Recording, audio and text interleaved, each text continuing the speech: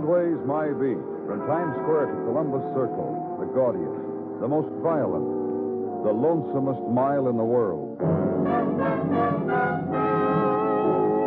Broadway's My Beat, transcribed with Larry Thor as Detective Danny Clover.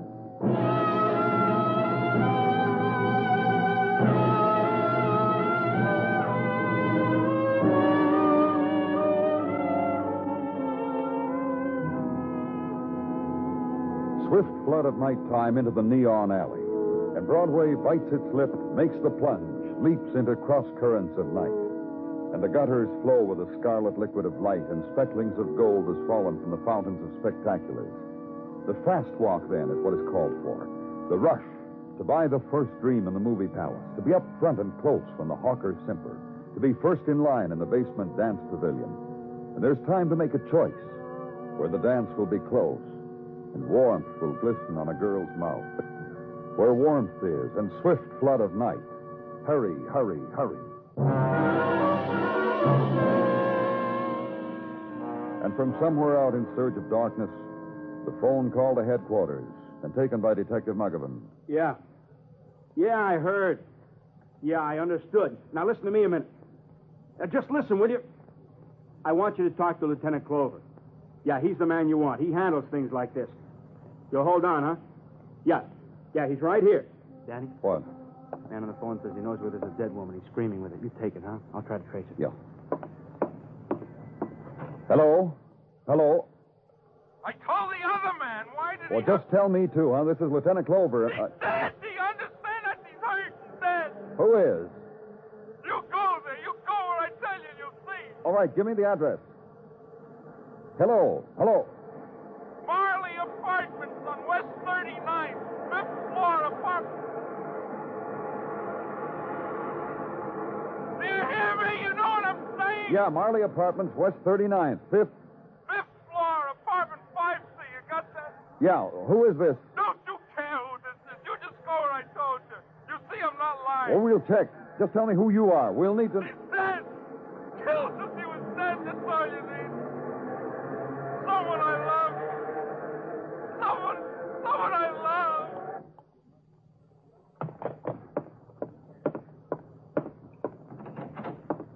You trace it, Muggavan? Yeah, I just did, Danny. Pay station, subway platform, 34th Street. 8 million people ride the subway, Danny. Most of them with dimes. Yeah, come on.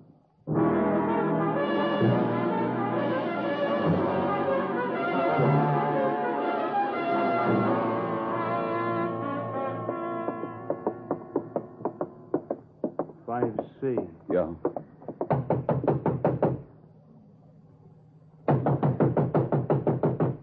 Okay. There.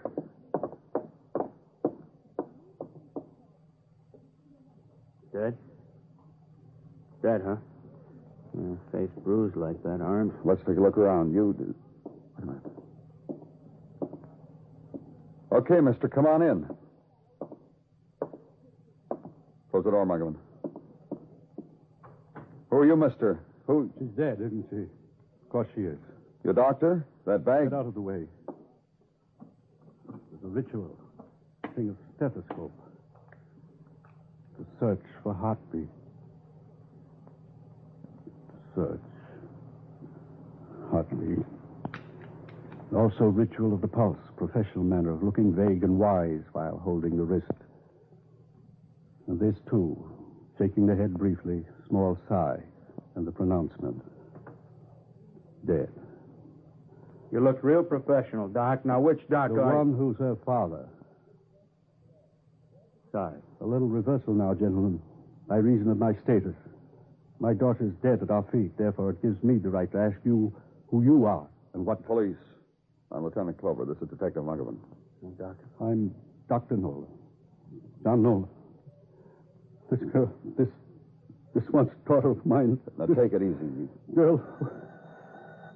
Muggavan. Yeah. Hello? What? Danny, the same guy who phoned. What? Hey, murderer! Hey, give me the phone, Doc. Hey, give me the phone. Hello, my murderer. Yes. Yes, she's dead. Of course you may. Here, I want to talk to you. Hello? Hello, who is this? Hello? Hello? He hung up. Okay, Doc, did you recognize the voice? My daughter's murderer. Yes? His name. That's right. Just a favor I ask you, that's all. What about the man's name? In a bargain. First, you let me make a phone call. First, you let me make a phone call. All right.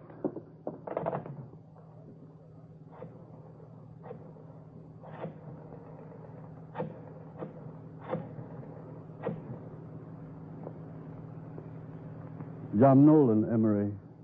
Listen, I want you to know Janice is dead. Yes. Thank you, gentlemen. It was good of you. Hey, listen, Doc, why don't you just sit down and let's have a chat? Would you mind if we went out in the hall of the kitchen? Out in the hall will be okay. Mugman, call the ambulance technical. Yeah.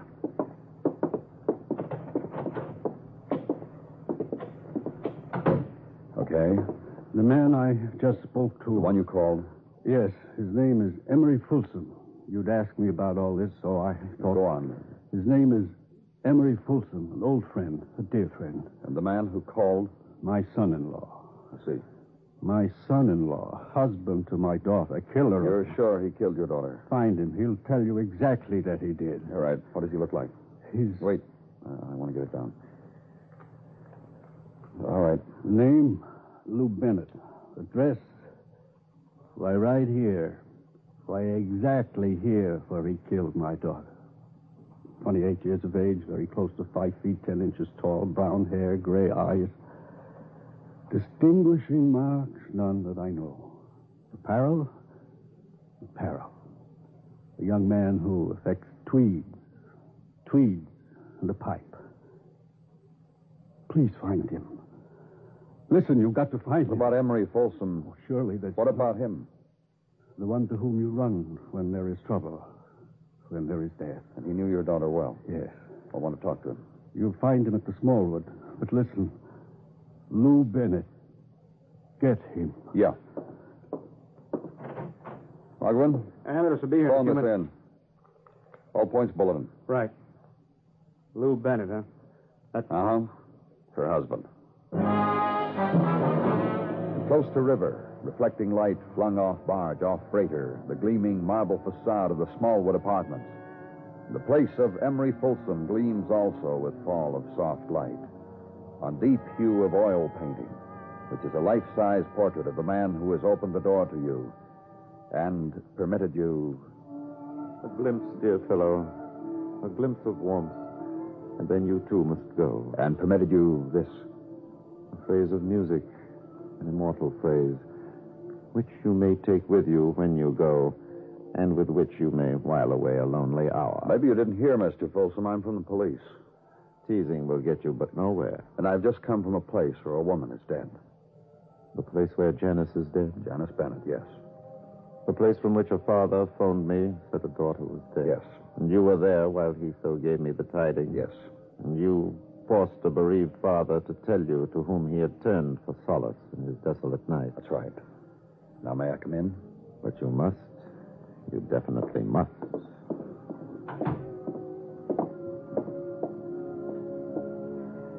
Sit there. Sit there on that chaise where once a maiden of Louis XVI's court dangled a foot and had it washed and kissed. Sit there. All right. And thus the light falls on your face. Interestingly. Most interestingly. There's a chair at police headquarters, Mr. Folsom, where a maiden once sat and dangled a toe. Maybe you'd like... Precious, most precious. You want to know, of course, why John Nolan phoned me of his daughter's death. Me, of all the souls in the world. Yeah, I do. Now, this will regale you. John and I were children together. He was the son of my father's gardener. I, the son of my father, who was monstrous rich, had mansions in all the watering places. We played in my father's garden, Johnny Boy and I. And we grew to manhood, as you have noted. And my father subsidized Johnny through medical school. And I, in turn, have carried on my father's tradition. Oh? I, too, subsidize. Then your friendship with John Nolan and his daughter... You interrupted. Sorry. I, too, subsidize things among which was the marriage of Janice to a penniless boy. Lou Bennett. Lou Bennett, penniless boy. Callow and a bumpkin, but not without charm. And I said to Janice, you want this, you shall have it. And I paid the tab for a brilliant wedding.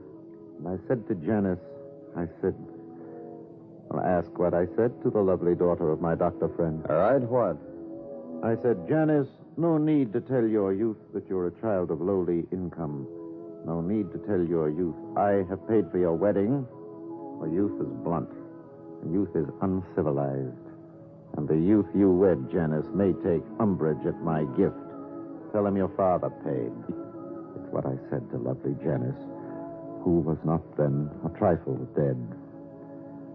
By whose hand dead, may I ask? Her husband called us, told us she was dead. We're looking for him. Her father says... That Lou murdered Janice. But then a father must know. And you, what do you think? That youth is blunt, that youth is uncivilized, and that killing is in the hands of youth. And leave the elegant man. Leave him. And out into the world now, where the perfumes are not of sandalwood, nor the areas cubicled by damask drape, nor drenched with music. Into the world, and the corner of it rented to make room for stove, sink, and bed. So sleep away 7 hours. Until the mechanism says, stop sleeping. Make the adjustment to it. Get up. Coffee. And the world again.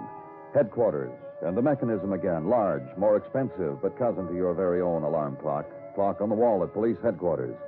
Its fingers move just as the poet said they would, and caused this to happen. No report yet on the whereabouts of Lou Bennett, Danny? And move, and cause this to happen. Nothing's turned up on that all-points bulletin yet, Danny. Lou Bennett. Cause this to happen. Danny Clover speaking. I'm calling from the Thomas Hotel on 3rd Avenue, mister. Who is this? Myron Getaway. I'm the manager here. Man hung himself in one of my rooms. You better come on down.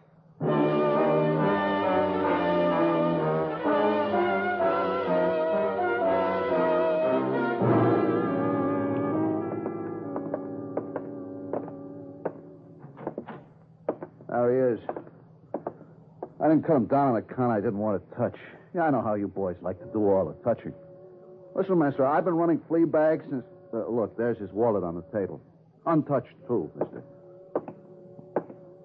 How come they pick flea bags to do things like... He signed the register Lou Bennett. Is that what his name is in his wallet, Lou Bennett? Yeah, I can see from here. That's what it says. Lou Bennett.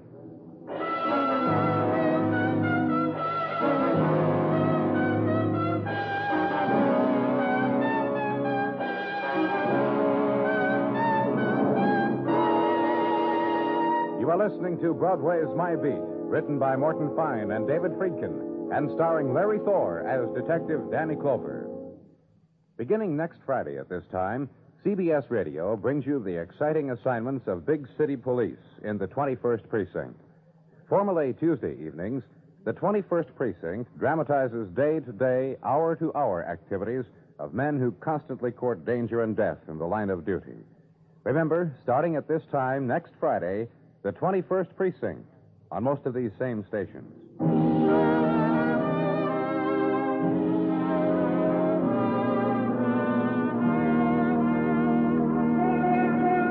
The light that curtains Broadway in late November is a thing of gauze, gray stuff that touches autumn to December. It's the time when the shadows come in with the sun, the time of the 3 coffee breakfast, of the sweater and vest under the coat. And the chill moon hangs around till late morning, then scuds away with a cloud. And in the shop windows, the plucked bird hangs high over stalks of corn and pumpkin pie and plaster pilgrims. And next window, girl in tweeds and lad in monogrammed cashmere walk hand in hand down life's highway. Small heartbreak time. Autumn's dying. A year's drifting away. Where I was, hotel on 3rd Avenue, place of drift and 1,000 small dyings. The price being $1.50 a night, which included Mr. Ganaway. Hey, you boys clean up pretty fast, don't you? Come in, size up a situation, call your buddies, one of whom happens to carry a knife for cutting down purposes. And, well, I hand it to you, Clover. This room's not looking All so right, good. Mr. Ganaway, how come? A fellow's got a problem, a fellow's got a belt, so he uses the belt to solve the problem. Hung himself. You're quite an authority on things like this, aren't you, Mr. Ganaway? I had a piece done on me for the newspapers, Clover, 6 years ago. Listen, you run a hotel, life in the raw, flows We'll in get and back out. to Lou Bennett, huh? You want me to say a thing I already said again? About the belt and the problem again? Anything unusual? You got to about be the- more specific on that, Clover. Hey, let me tell you something. Mm-hmm. I've been questioned by cops before, Clover. Never nibble at general questions. Wait 'em out. Bennett have any visitors? Miss Toby Douglas, who resides at 1212 Central Park West, apartment F7. This lady called at 7:20 p.m. You see, all you got to do is ask me specific. How do you know all this, Mr. Galloway? Show you. Miss Douglas' card. She rang the desk bell, and when I came out of my room, she handed it to me. See? Got the time written on it and everything. Message. Dear boy, when you get sober and need me, call me again. Toby. Ain't gone. Turn it over. Her name, address. First time I was ever handed a card. Got another question? Did you see Miss Douglas come up to his room? No. She came down. She rang me on the desk bell. She could have gone out. I wouldn't have noticed either, except she rang me out of my room.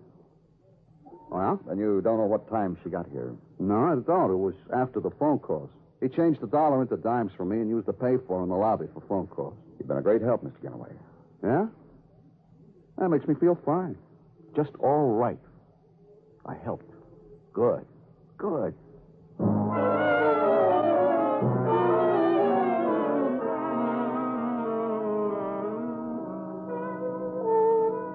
Of course it's my card, Mr. Clover, and of course I left it there with that man for Lou. How come you visited him there, Miss Douglas? A moment.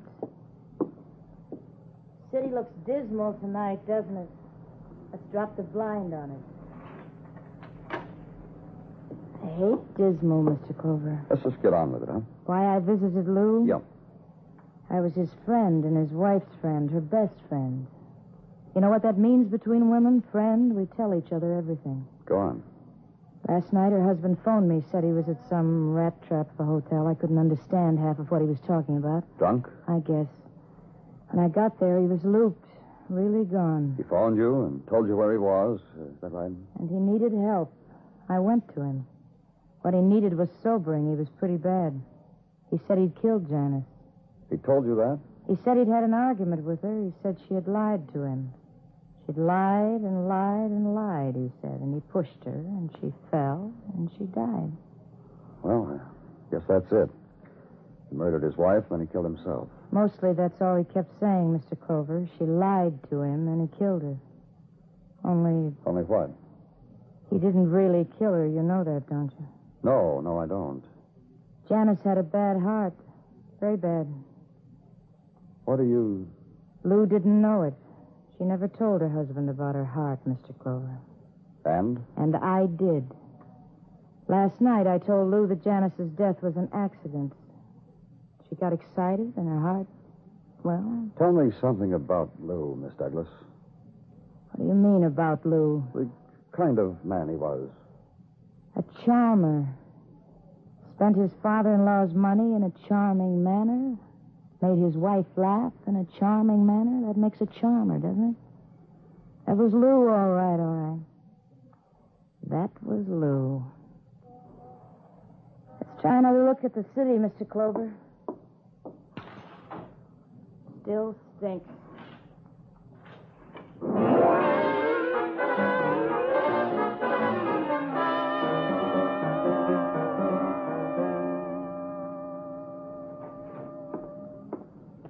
Danny? Yes, you got something for me? Yeah. Report from Detective Muggavan. In a routine check on background of the deceased Lou Bennett, he found Mr. Bennett well liked in his circle of friends. Mm-hmm. Also, when asked about Mr. Bennett's type work, his circle of friends smiled from the sides of their mouth. Oh? Lou Bennett, they said, was not the chap to hold on long to a job. A flitterer, they said. His mood would change, he would flit, and big spaces of unemployment in between.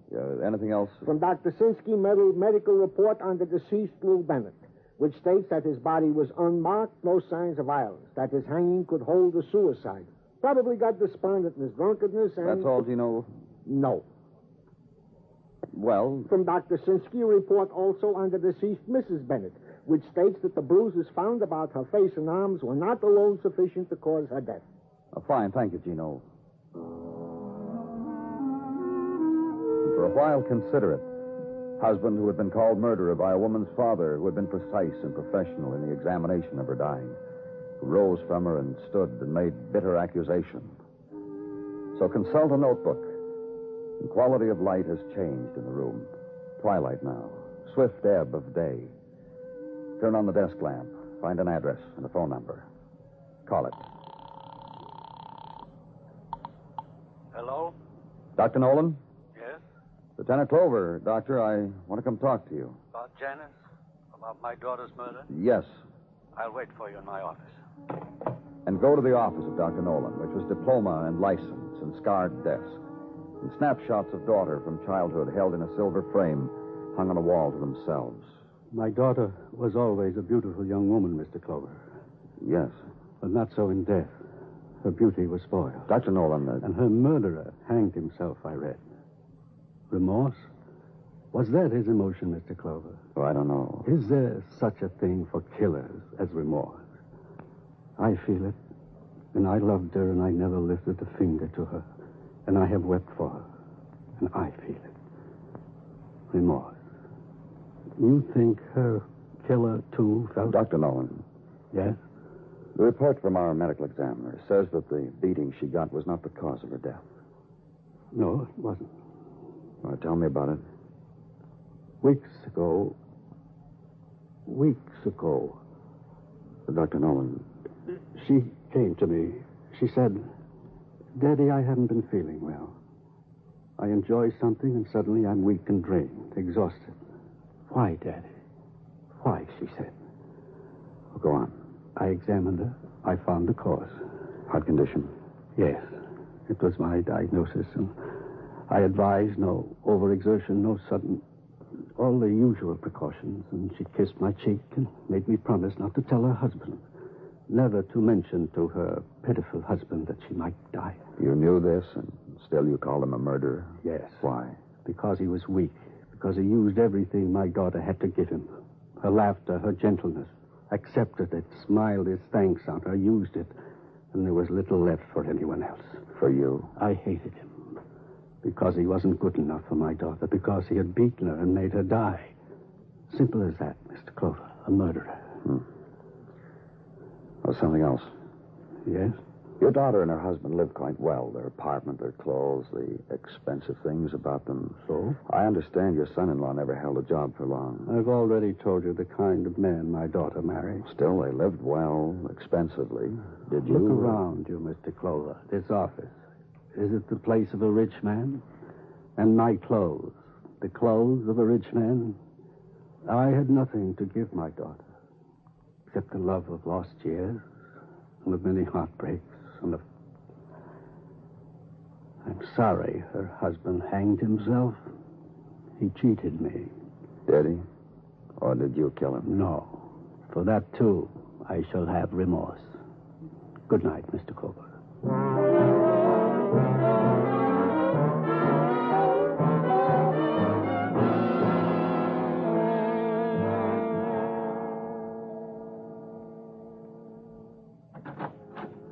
Good evening, Mr. Clover. Good evening, Mr. Folsom. Won't you gentlemen come in? Thanks. This is Detective Muggavan, Mr. Folsom. Hi, Mr. Detective Folsom. Muggavan. Hey, that's you up there in that painting. Real nice. Thank you. Dressed like that, like a... Spanish cavalier from the court of Philip. Yeah, I was just going to say. Real fancy. Thank you. Isn't that real nice, Danny? Yeah. I wish I... Mr. Folsom. Yes. You've heard about Lou Bennett, haven't you? What about him? That he hanged himself. Where did this happen? At the Thomas... Bag on 3rd Avenue. Will you gentlemen pardon me? What for? Thank you. You mind if I ask you what that bit was for? Closing your eyes? Congratulating myself, sir. Once I predicted that Lou Bennett would come to a sudden end. I would call the way he died sudden, wouldn't you? Look, mister, when a man dies, no matter who it is, you don't figure I'm out... sorry. You paid for their wedding, didn't you, Mr. Folsom? Janice's and Lou's? Yes, I told you that. Big wedding? Brilliant. I ever tell you about how my wife and I got married, Danny, on our lunch hour down at the City Hall? And in those days, we only had a half hour for lunch. Then you had barely time for a snack. Is that what you're trying to tell us? From Phillips Court, huh? Exactly. What else did you do for those two, Mr. Folsom? How do you mean? Well, Lou couldn't hold on to a job. Janice didn't work. Her father didn't make a whole lot of money, yet Lou and Janice lived like... from Phillips Court. You know. You know what I mean, Mr. Folsom. This is known as bandying, gentlemen. Now, what is it you have on your mind? I asked you a question, Mr. Folsom. Yes, you did. Then answer it. Very well. Beside being a lovely girl, Janice was... Persuasive? Persuasive. Thank you very much. So you supported them? You're plucking words from my mouth at a great rate, Mr. Clover. Let's just get with it, huh? Did you give him money or didn't you?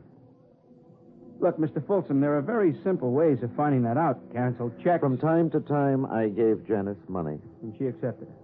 Why not? Sure. Why not? Shut up. You loved her, Mr. Folsom. What right have you to ask? Sure he did. Why shouldn't I give her everything she wanted? See? Sure he did, Danny. Didn't you, Mr. Folsom? Loved her. Loved her. Well? Of course I did. Of course. Hey, you're doing that bit again, Mr. Folsom. What are you congratulating yourself for this time? Mr. Folsom? You want to know, don't you? Because you killed Lou Bennett. You want to know, don't you? Listen, Mr. Folsom, we know Bennett was the cause of his wife's death. He thought he'd murdered her. He ran away and hid. Then he did all the things a hysterical man does. He drank. He called everybody he knew. Police, his father-in-law? And you. And she married him. Which made them husband and wife, Mr. Folsom. Yes. He thought he'd murdered her. Then he found out he didn't. A woman, a friend of his, Toby Douglas, came to him and told him his wife was a sick woman, that his killing her was accidental. Top thing he could have been tried on would have been manslaughter. Probably just turned out to be an assault and battery rap. Why should he hang himself? He didn't have nerve enough to. Did you try to get him to hang himself when you came to that room where he was? He was drunk. He laughed at me. He said he didn't murder Janice. He murdered her as surely as... So you murdered him? He killed her, and the law wouldn't have punished him enough for it. So you did? Quite.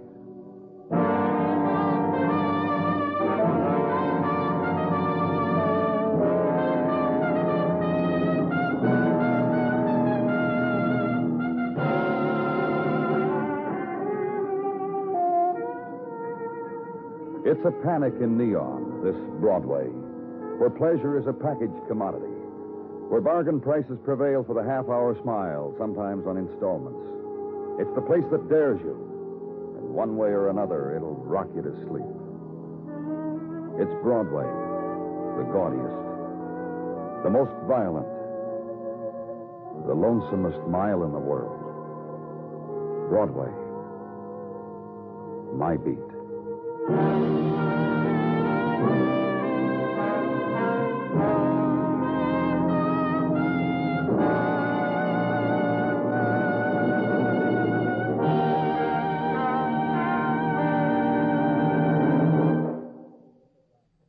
Broadway's My Beat stars Larry Thor as Detective Danny Clover, with Charles Calvert as Tartaglia and Jack Crucian as Muggavan. The program is produced and directed by Elliott Lewis, with musical score composed and conducted by Alexander Courage. In tonight's transcribed story, Edgar Barrier was heard as Emery Folsom and Herb Butterfield as John Nolan. Featured in the cast were Shep Menken, Hy Everback, and Kathy Lewis. Bill Anders speaking.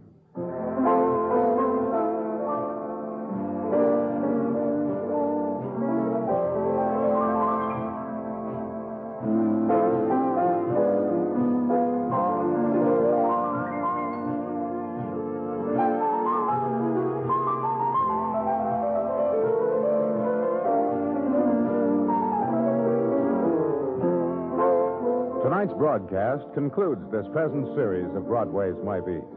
At this time, Larry Thor, Charles Calvert, and Jack Crucian, our stars, Morton Fine and David Friedkin, our writers, Elliott Lewis, our producer-director, Alexander Courage, our musical director, and the staff of the program, thank all of you for your kind attention. We hope to rejoin you soon. Next week at this time, 21st Precinct.